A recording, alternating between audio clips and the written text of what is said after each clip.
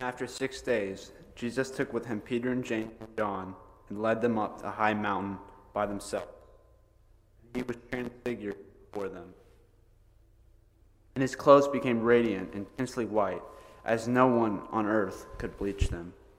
And there appeared to them Elijah with Moses, and they were talking with Jesus. And Peter said to Jesus, "Rabbi, is it good that we are here? Let us make 3 tents, one for you, one for Moses, and one for Elijah." For he did not know what to say, for they were terrified.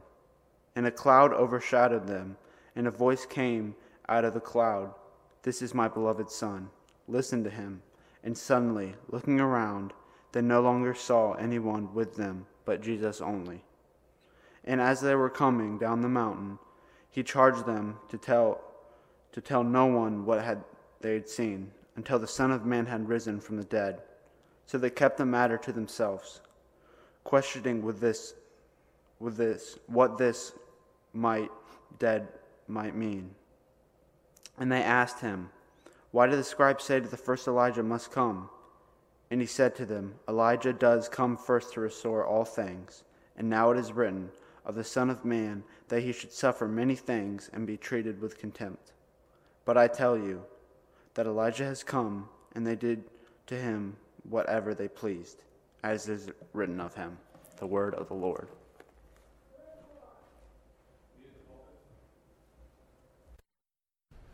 Thank you, Andrew. Shall we pray? Gracious Heavenly Father, we come to you, Lord, and we trust you in these perilous times, unprecedented, when everyone has an opinion and everyone has a criticism, but nobody has certainty. We do not look to our elected leaders. We do not look to our peers. We do not look to social media. We look to the heavens, from where our help comes from. Our help comes from the Lord, maker of heaven and earth. Father, when this world around us is confusing and infuriating, foolish and prideful, we don't look to the Oval Office. We don't look to Congress. We don't look to the State House. We look to the throne room of Almighty God, where Christ Jesus sits at the right hand of the Father and reigns over heaven and earth. And we belong to Jesus. We are His. Father, we confess, though, that our hearts are confused. Our eyes dart around looking for answers, looking for solutions to the problems that we have. We try to hoard our resources. We try to gamble with schemes of man. But Father, we know that all who trust in you, all who wait on you, will renew their strength. Though in our own ability, in our own understanding, we will fall. But in Christ, trusting in the Lord, waiting on Him, we will rise with the wings of eagles. Because we belong to Jesus. And there is no power in earth, in hell, or in heaven that can pull us from Jesus' hands. We are safe. And Father, we thank you. We thank you that you have promised that you will provide our needs.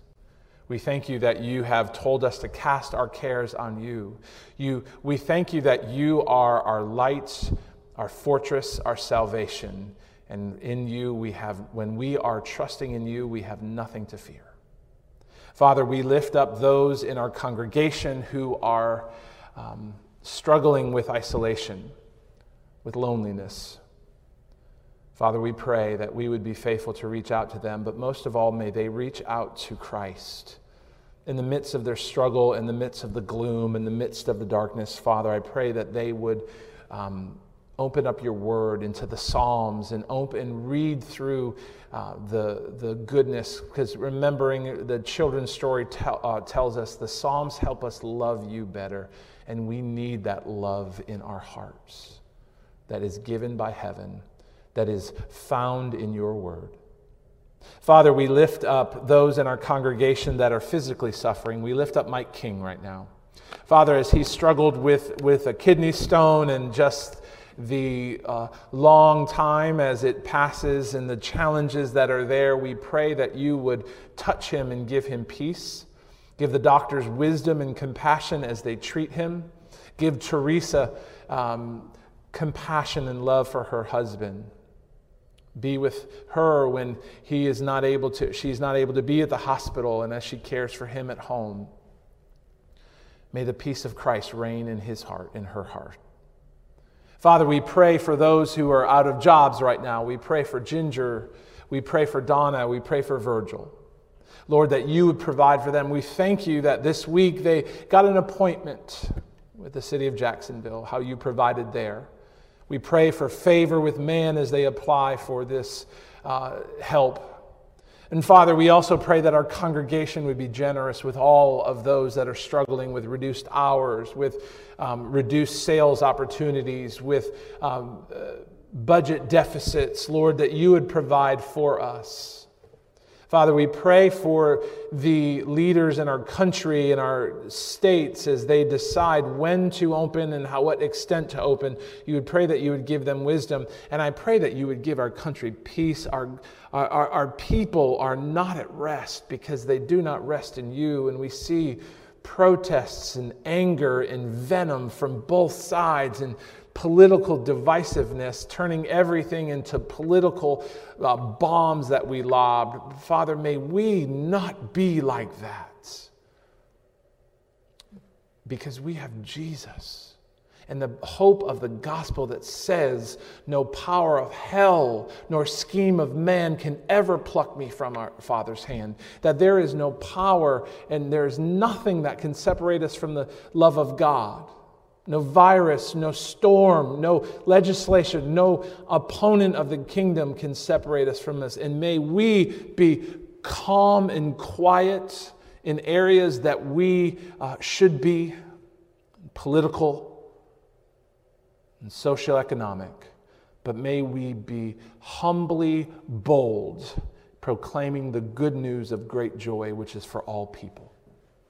Father, I pray that as we open up your word today in Mark 9 of the Transfiguration, that we would see the glory of Jesus, and maybe that spur us on to endure the path of suffering as we follow Jesus, that we may be in the presence of our great Lord for all eternity in the new heavens and new earth. In Christ's precious and holy name we pray. And all God's people said, amen. You may be seated if you're standing at home. If you would open up your Bible to Mark chapter 9, we'll be looking at the Transfiguration in verses 2 through 13. In my life, one of the things I enjoy doing is going on hikes. Growing up in New England, going to camp in upstate New York in the Adirondack Park, one of the most things that I loved to do the most was to go on hikes. And just recently, in this last 4 or 5 years, I think Crosby was about 2 years old, and our family went to North Carolina, and we did some research, and we decided to go to find a waterfall that was in the Franklin area, Rufus Morgan waterfall. And to be able to get there, we had some general directions that we had, but we had really no understanding of what it took to get to this waterfall. We drove for about a half hour, going in isolated parts of North Carolina, going up mountainsides on the edge of a mountain with not very much room beside the edge of the cliff. And we drove, and Denise asked me several times, "Are you sure this is where we're going?" And I wasn't, but I had these general picture that I found on the internet and directions, and I was following those. And we got to the trailhead, and we weren't sure which direction to go. It was a big circle, so we chose left. And we started walking, and Crosby, being 2, started to get weary and tired, and I put him on my shoulders. And we went, and the trail was not as well kept as we had hoped. That we had to crawl over fallen trees. We had to walk along paths on the edge of a cliff. And Denise was a bit concerned with our 2-year-old, and then our 6 and 8 or 10 and 11, how old Anna and Andrew were, that went off, scampering off in front of us. But after a time of a little anxiety, some stress, a lot of hard work, a sore back, and some tired legs, we got to our destination, which was this beautiful waterfall, and we took pictures and we enjoyed the cool, refreshing water of the waterfall, and we saw the glory of the waterfall, but the struggle, and we knew to get there was worth it. This morning, as we turn our attention to Mark chapter 9, we see that very same thing, the struggle of getting to the glory. And the struggle at this point, again, it's a turning point in the book of Mark. We see several weeks ago the confession of Peter in chapter 8, verse 29, when Jesus asks, "Who do people say that I am?" And then he looks to the congregation and says, "Who do you say that I am?" Peter, speaking for the disciples in verse 29, says, "You are the Christ." A confession that Peter made, which was accurate, but in Peter's understanding, it was not complete. And for he had only a partial understanding for what it meant to be the Messiah and to follow Jesus. Peter was correct that Jesus was the Messiah. He was correct that Jesus would come and magnificently and triumphantly vanquish his enemies and establish a kingdom of peace and justice for the world. But the problem was that Peter did not understand that before the Messiah would come and triumph, he would come and suffer. Notice verse 31. It said the Son of Man in verse 31 must suffer and be rejected and be killed, and after 3 days rise again. Now, if you're reading through the book of Mark, and as we've been working through it, you see that there is not a proper understanding for any of the players in the book of Mark except for two. The narrator, which is Mark, writing, and the demons. They are the ones who know who the identity of Jesus is. But as we come further to the end of Mark, and as Jesus is teaching and working and revealing himself, we realize that the understanding, the mysteries of God, are not attainable by the wisdom of man, but they are attainable and only given by the revelation of who God is, divine revelation. So, when we come to the text, we realize that the possibility of following false gods and following false Christ is great if we don't have the revelation and we don't submit to who Jesus is. So, but when we come to Scripture and when we see Jesus for who he truly is, as he has revealed himself, and we understand what he has come to earth to do, we can see, and our big idea this morning is this. If I can get it to come up on the screen, I got to turn on. Yes. Those who have seen the glory of Christ cannot remain the same. And really, this is an understanding that will be flushed out in the rest of the book. Those who have seen the glory of Christ cannot stay the same. And as we look at the text this morning, we will see those who have seen the Christ savor the glory of Christ like a good meal, like a fine wine. Those who have seen the true Jesus for who he is savor the glory of Christ. But at the same time, they embrace the suffering of Christ. They embrace the suffering of Christ.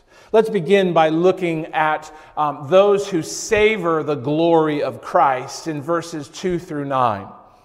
After 6 days, Jesus took with him Peter and James and John and led them up to a high mountain. If I have learned anything in life and anything in ministry, it's the power of expectations. If two people are working together on a project, whether it be at work, at home, at church, or wherever, if they don't have proper expectations, they are in essence working on two separate products because they're moving towards different goals, they're working off competing visions, they're expending different efforts, and they're expecting opposite and opposing outcomes. So up to this point, Jesus, from this point, even until the resurrection, Jesus and the disciples don't have the same expectations concerning the kingdom of heaven. Yet that is about to change, and it is about to radically change, and it's going to be rather uncomfortable for the disciples and for anyone who follows Jesus. And this goes all the way through the book of Mark. They were about to see Jesus in a way they had never seen him before. They would receive a glimpse of the divine glory. And Christ's glory would be what sustains them and motivates them and inspires them and comforts them. No matter what they face, no matter the extent of pain and suffering and opposition and ridicule, they already know that Jesus, up to this point, is not a run-of-the-mill prophet or a run-of-the-mill teacher, but they don't have a category for who Jesus really is until they get to the top of the mountain. And their understanding of Jesus would change forever, and the implications of this understanding of who Jesus really is would change. As they see and savor the glory of Christ, Jesus is affirmed before them by the glory of God, by the prophets of God, and by the voice of God. See this new picture that's affirmed first by the glory of God. And at the end of verse 2, after 6 days, Jesus took with him Peter, James, and John and led them up to the mountain by themselves. And he was transfigured before them, and his clothes became radiant, intensely white, as no one on earth could bleach them. It is on mountains throughout Scripture that we see where God meets with his people.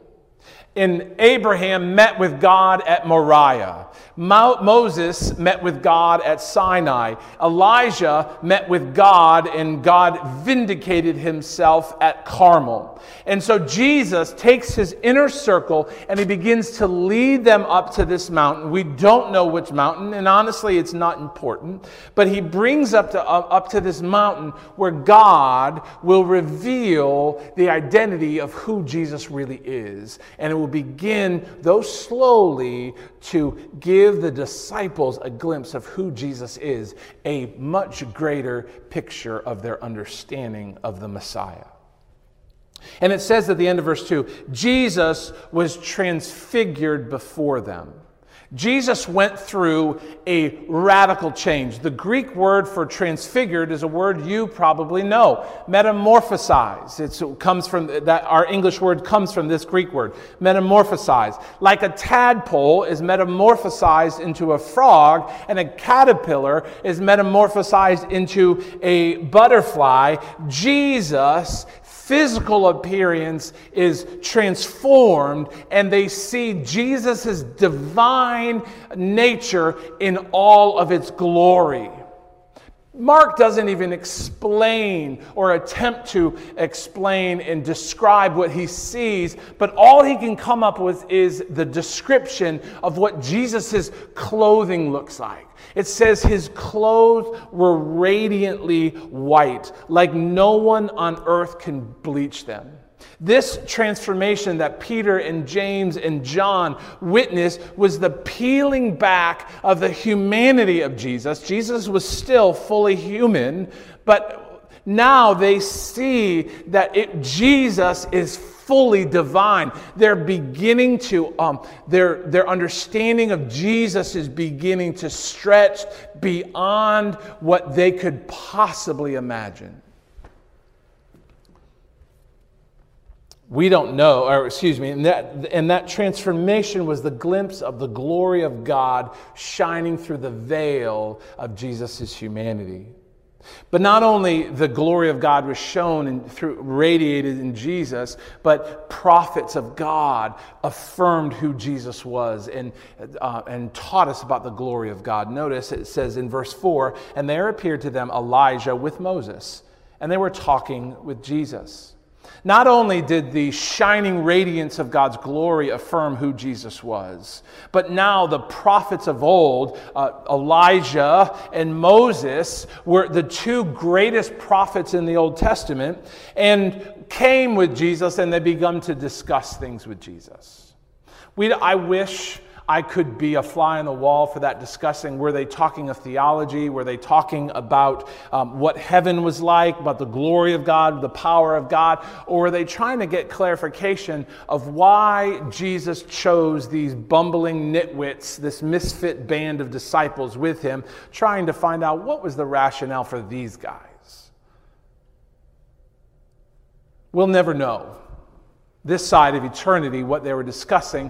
But when we look at this and we understand, when we see Moses and Elijah, it's not the conversation with Jesus that was important. It's the very presence of Moses and Elijah which is affirming who Jesus was. Because Moses and Elijah had eschatological significance, meaning this plan of salvation that God is working, Moses and Elijah played a significant role in this plan of salvation that God was unfolding. See, Moses was Israel's first deliverer.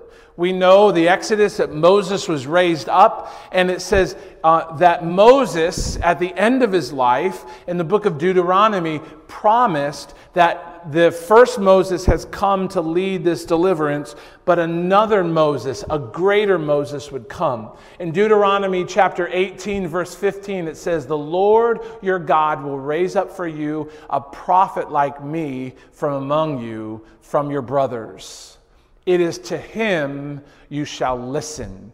It is to him you shall listen.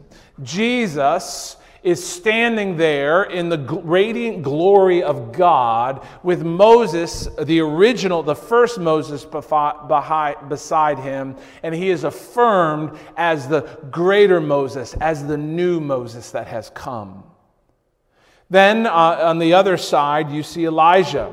Elijah, one of the greatest prophets, who Malachi, the final prophet in the Old Testament, the last few verses, who Malachi promised would come before the great and mighty day of the Lord. And as Elijah stands there, it is the beginning of the fulfillment of the end that is beginning to unfold. The day of the Lord, it says, "Behold, I will send you Elijah and the prophet before the great and awesome day of the Lord comes. And he will turn the hearts of your father to the children and the hearts of children to their father, lest I come and strike the land with a decree of utter destruction." As the glory of God is radiating from Jesus, the prophets of God are affirming that this greater Moses and this greater prophet that has come are standing there. Jesus is that long-awaited king, the root of Jesse that has come, that will inaugurate the kingdom of God, that the prophet Elijah would come and be the forerunner to come. And at this moment, before we continue, at this moment, Peter and James and John are overwhelmed. They're terrified. Notice verse 5. "And Peter said to Jesus, 'Rabbi, it is good that we are here.'" Some interpreters said that this may have been a question. Is it good that we are here? "Let us make 3 tents, one for you and one for Moses and one for Elijah." For he did not know what to say. Why? They were terrified. Peter is absolutely terrified. You have the radiant, resplendent glory of God shining from Jesus right before his eyes. And Moses and Elijah themselves are standing in front of him. And Peter's offer to build 3 tents wasn't stupid. Often Peter said stupid stuff. But Peter's statement wasn't a stupid statement, though it was ill-advised and it was short-tempered and it was fueled by fear, not by an understanding of who God is and what he has done. Because if you remember this, we might think as 21st century reader, who would build tents if God came? Well, let's go back into the wilderness. This wilderness exodus salvation that Moses had led them out of Egypt. He led them through the wilderness, and God dwelt with his people in the wilderness. And where did he dwell with his people?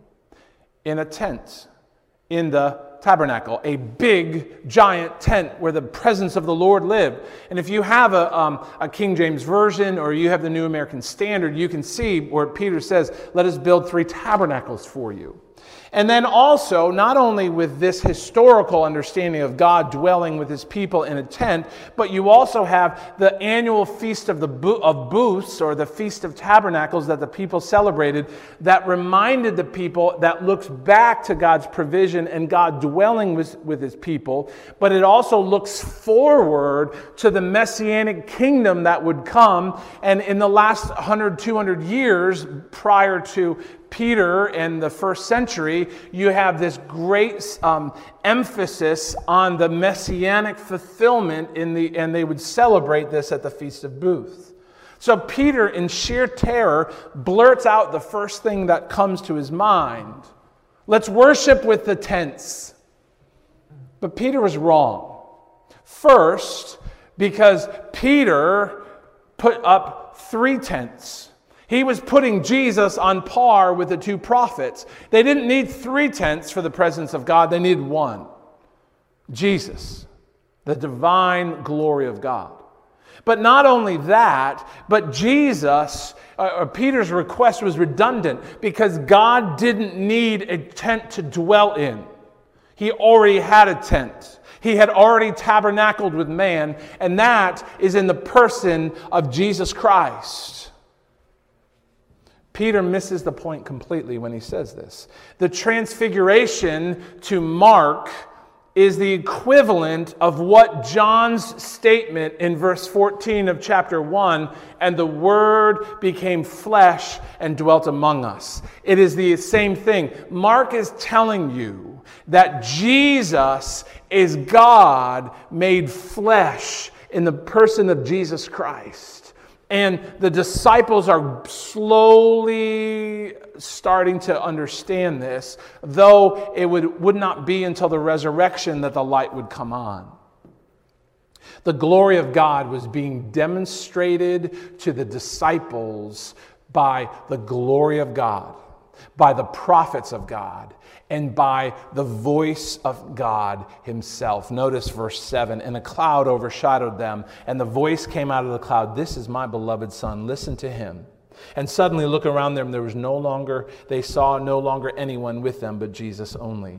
Whenever you read through the scriptures, this morning when Tom read for us out of Exodus 34, you see the presence of the Lord is accompanied by the cloud. Here in Exodus 24, he says, Moses went up to the mountain. And what does it say? The cloud covered the mountain, and the glory of the Lord dwelt on Mount Sinai. In the book of 1 Kings, when the temple is built, this permanent tabernacle, if you will. And it says, when the priest came out of the holy place, a cloud filled the house of the Lord so that the priest could not stand to minister of the cloud. Why? What is that cloud signifying? The glory of the Lord filled the house of the Lord. The Shekinah glory consumed the temple. The divine presence appears in the cloud around Jesus, around the disciples, and around the 2 prophets. And the voice of God himself declares, this is my Son, listen to him. Now, for those of you who have been with us through the book of Mark, what does this sound like? You might think to a point, well, maybe Mark was confused because he already heard this at Jesus' baptism. But the voice is not speaking to Jesus. The voice is speaking now to the disciples who would eventually be commissioned to bring the good news of the Son of God throughout all to the utmost parts of the earth. So Jesus, the Father, is declaring about Jesus, this is my Son, this unique family relationship that I have with Jesus. He is my begotten Son. And then he says, listen to him.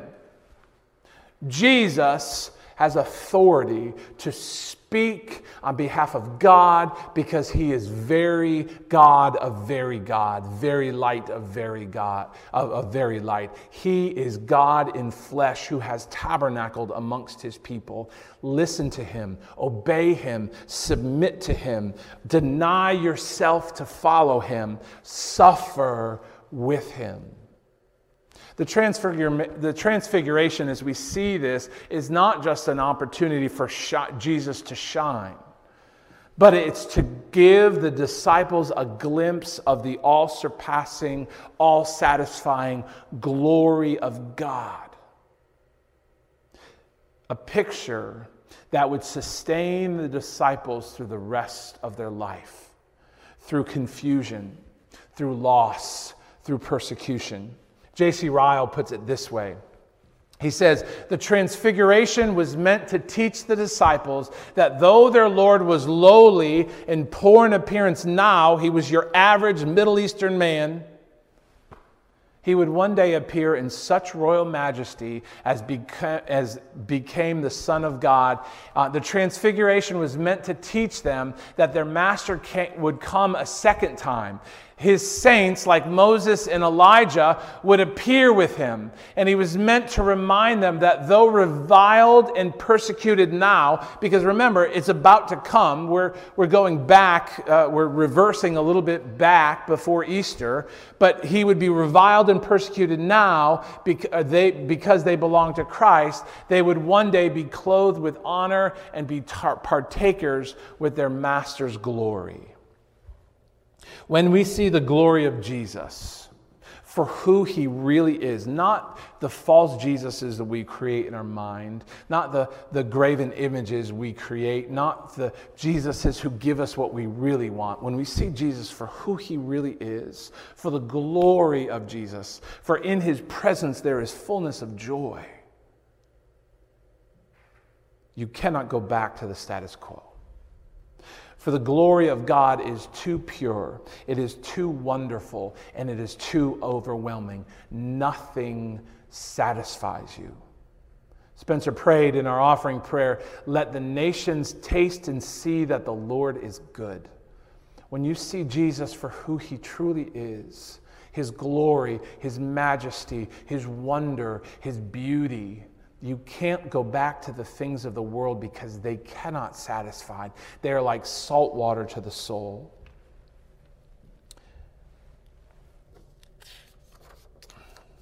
Andrew Peterson, I couldn't remember what song this was. Andrew Peterson, a contemporary Christian singer, writer, singer, who I particularly enjoy. His words have great depth. And this is from his album, Resurrection Letters. And it says, it's a song called I've Seen Too Much.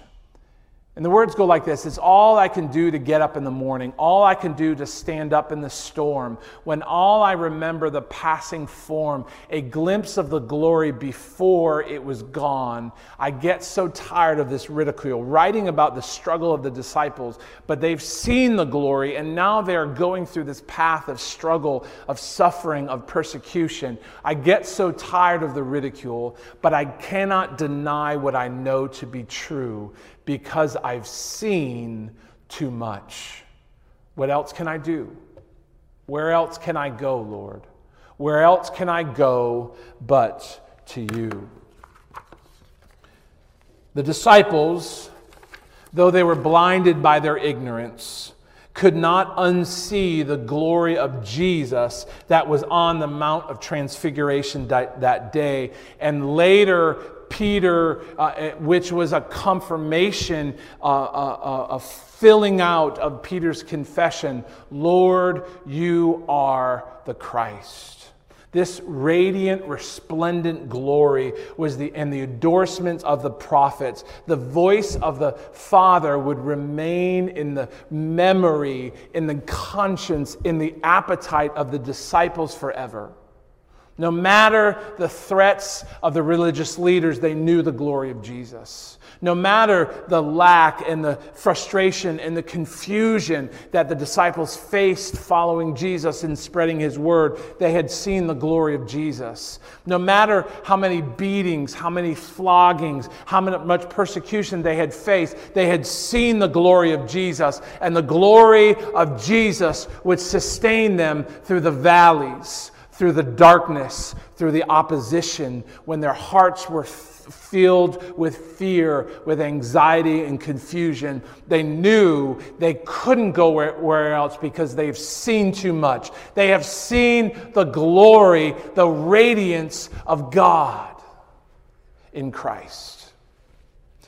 Ocean Park, I ask you this morning, have you seen the glory of Jesus? The glory that does not allow you to go back to the status quo. The glory that changes your priorities, that changes your loves, that changes your desires. The glory that is seared into your imagination. The glory that cannot be quenched, though times of desperation and ridicule and difficulties and doubts come. When the rain comes down and the flood comes up. You know and you have seen and you have tasted the glory of God, and there's no one where else that you can go. Have you seen too much of Christ's glory to be satisfied with the trifles of this world? Have you seen too much of the glory of God that you have no choice but to listen in the midst of many voices for the voice of Jesus that sustains you? Can you, like the disciples, say in John chapter 6, Lord, to whom shall we go? You have the words of eternal life. And we have believed and come to know that you are the Holy One of Israel. Ocean Park, if you have seen the glory of Jesus, it changes how you live. It changes how you work. It changes how you rest. It changes how you play, how you suffer, how you celebrate, what you desire, how you think, how you invest your money, how you invest your time, what you read, and it changes your friendships. When you truly see the glory of Jesus, you cannot remain the same because you've seen too much. We remember, those who have seen the glory of Christ cannot remain the same because they savor the glory of Christ and they embrace the suffering of Christ. Verses 9 and 10, the disciples are descending and Jesus speaks to them. He says, as they were coming down the mountain, he charged them to tell no one what they had seen, until the Son of Man had risen from the dead. So they kept the matter to themselves, questioning what this rising from the dead might mean. See, the disciples really still don't know. They see this glory of God, they see the prophets, they hear the voice of the Father, but they still don't know. They are in the process, like all of us, the process of coming to know Jesus deeper and better and fuller. We come to Jesus with an understanding of Jesus' greatness and our need, but as the farther that we follow Jesus, we see our need is greater with each day. Our sin consciousness grows. We see how much we need Jesus, and we see how great Jesus is. And the cross gets more beautiful and bolder and more satisfying the more we follow Jesus. But even after seeing Jesus, they were limited by their ignorance. And ignorance is not a bad thing. It's just being ignorant. They didn't even know what they didn't know at this point. Their minds could not understand, and their imaginations couldn't comprehend the minds of an eternal God. That's the reality. Scholars and godly men and women have devoted their whole life to knowing God and pursuing God, and that is not even a drop in the bucket. Therefore, because of their limited understanding and their ignorance, Jesus tells them, and he prohibits them for telling anybody what they saw. But why is that? But notice, he doesn't say just don't ever tell anybody. He says until the resurrection. Because the glory of Christ does not eradicate a false understanding of what the Messiah would do. They still have a lot to learn. We're going to see later on in chapter 9, they are bargaining we've seen this glory, this great God affirmed by the prophets, spoken by the voice of God. Who's going to get the best seat around this guy? And they're realizing that they still have a lot to go. We still have a lot of chapters to go before they understand what really happened. But they didn't understand God's the prohibition, because they didn't even understand the fact that the Messiah would have to die. Look at verse 10. They're questioning what this rising from the dead might mean. They have no category whatsoever with a suffering Messiah. They know the triumphant Messiah, the victorious Messiah, the Messiah whose kingdom reigns with peace and righteousness and justice, but not a Messiah who is a suffering servant who would die for the sins of his people. And they were beginning to understand this as they walked down the mountain. But they still had a long way to go. And it wasn't until the resurrection happened. The resurrection was the missing piece that when they put it in and turn it, it unlocks this mysterious puzzle, this mystery of who God, Jesus, was and what he had come to do. But the thing is, the resurrection is impossible without Jesus dying, without suffering. And the disciples didn't understand this. And they asked him to get some clarification. They asked him, why do the scribes say that Elijah has come first? You see, the disciples ask a very leading question. They hear about this dying and being raised from the dead, and they're like, well, if Elijah has come, hasn't this started this process of triumph, of salvation, of resurrection? Aren't we good to go now that Elijah is here? Why in the world would the Son of Man have to die? Their ignorance made them emphasize the victory over the king to the exclusion of the suffering of the king.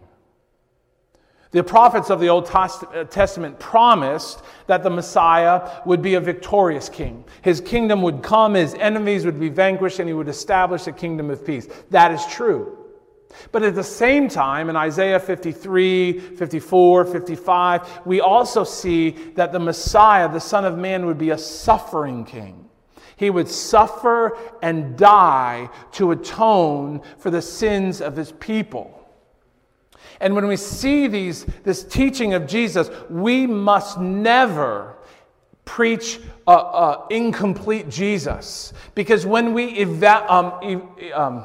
elevate one part of Jesus above everything else to the exclusion of everything else that's taught about Jesus, we do not preach a whole Jesus, we preach a false Jesus. And this is where prosperity teachers like Joel Osteen and Stephen Furtick mislead their listeners, because they only emphasize the victory of Jesus to the detriment of the rest of Jesus. They're giving us a false Jesus, an idol, that they are misleading people away from the true, genuine, sufficient, whole Jesus.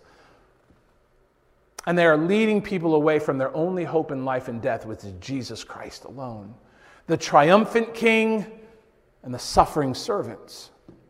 But Jesus says this path to triumph and victory, to the marriage feast where we will be in the new heavens and new earth, is not a easy 1, 2, 3 health and wealth and prosperity, living your best life now. But this path that leads to glory is actually a path of suffering. A suffering that Jesus walked and that his servants walked, Elijah, who come to declare the salvation of God. But what happened? They murdered him. Elijah, not being the Old Testament prophets, but the greater Elijah, which is John the Baptist, Herod cut his head off. The path to the glory of the Lord leads through suffering. For Jesus, for his forerunner, and for all who will follow him.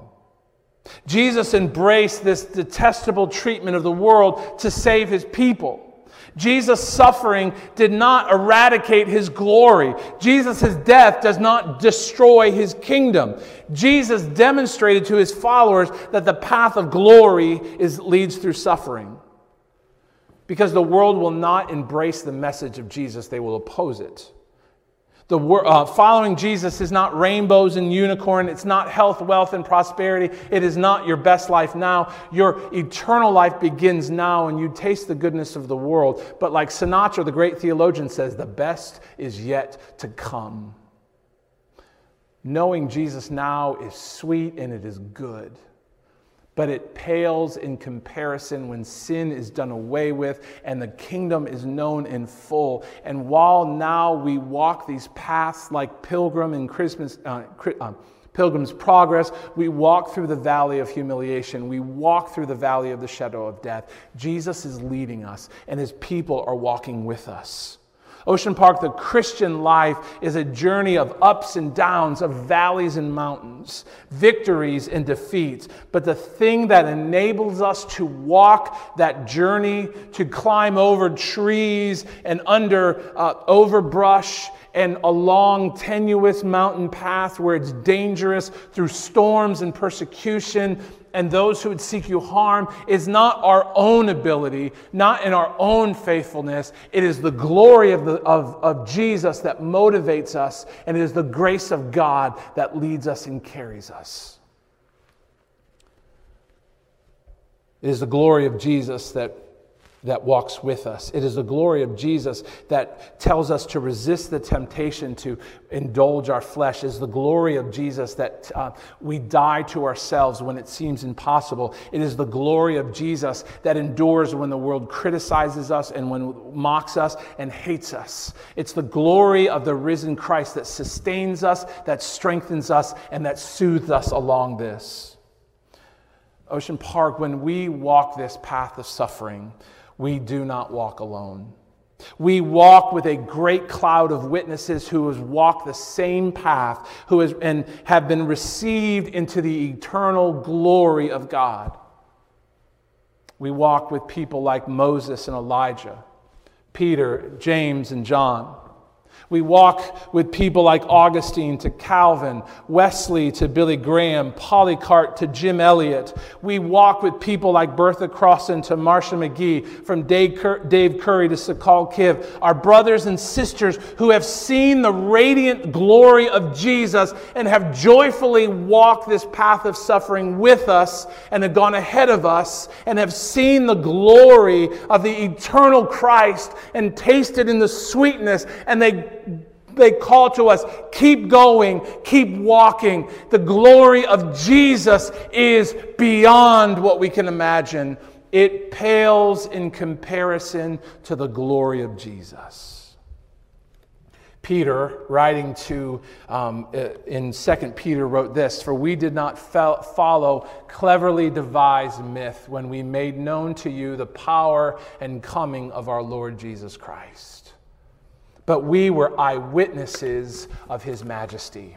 For we had received honor and glory from God the Father, and the voice was borne to him by the majestic glory. This is my beloved Son, with whom I am well pleased. We ourselves have heard from this very voice born from heaven, for we were with him on the holy mountain." The voice of the apostles, from our brothers and sisters in church history, from those of us who walk together on this journey here.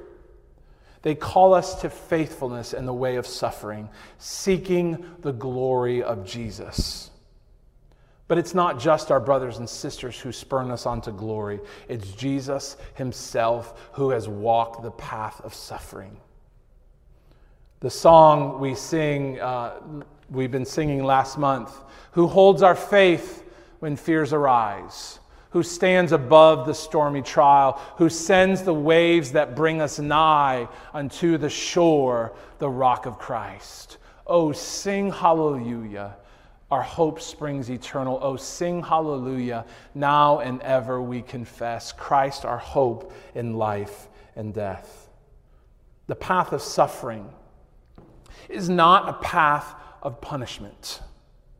but it's the means by which Jesus Christ drives us to find shelter in Him and to savor His glory, this foretaste of glory divine, as Fanny Crosby says, as watching and waiting, looking above. We've seen a glimpse, a light beam of the glory of Christ that is revealed to us in Scripture, and there is so much more to come.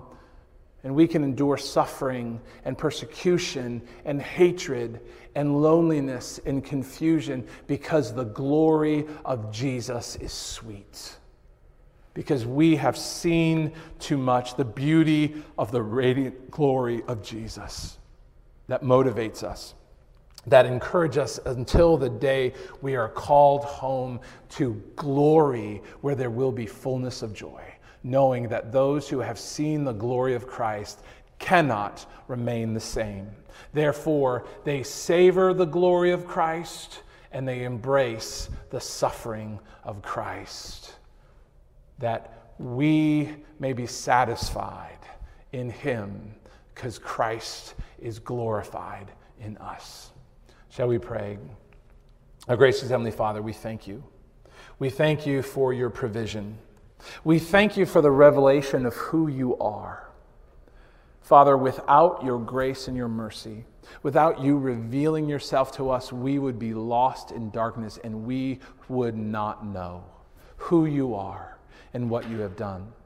We make idols in our hearts. We create Jesuses that we want to follow in our likeness to get us what we really want.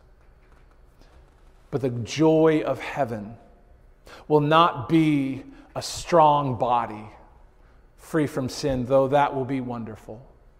The glory of heaven will not be to be with our loved ones that we have lost, that have gone before us, though that will be sweet. The glory of heaven, the joy of heaven, the satisfaction of heaven is because Jesus is there, shining in the light of His glory. Holy, holy, holy. And in His presence, there is fullness of joy. I pray for all who are watching us now, for those who say, I don't know this Jesus. I've never seen this glory, but I want to know the glory of Jesus. That they would turn away from their allegiance to themselves, to the kingdoms of the world, this pleasure of the world, and say, I want to follow Jesus. And I trust in the promises of God that all who believe in Him, trust in who He is, the very God of very God, who has come to live in perfect righteousness and lay His life down to take our punishment and give us His righteousness, who trust in Jesus, all the chips in the middle. Everything we have is on Jesus. We follow Him all the days of our life. In Christ's precious and holy name we pray. Amen.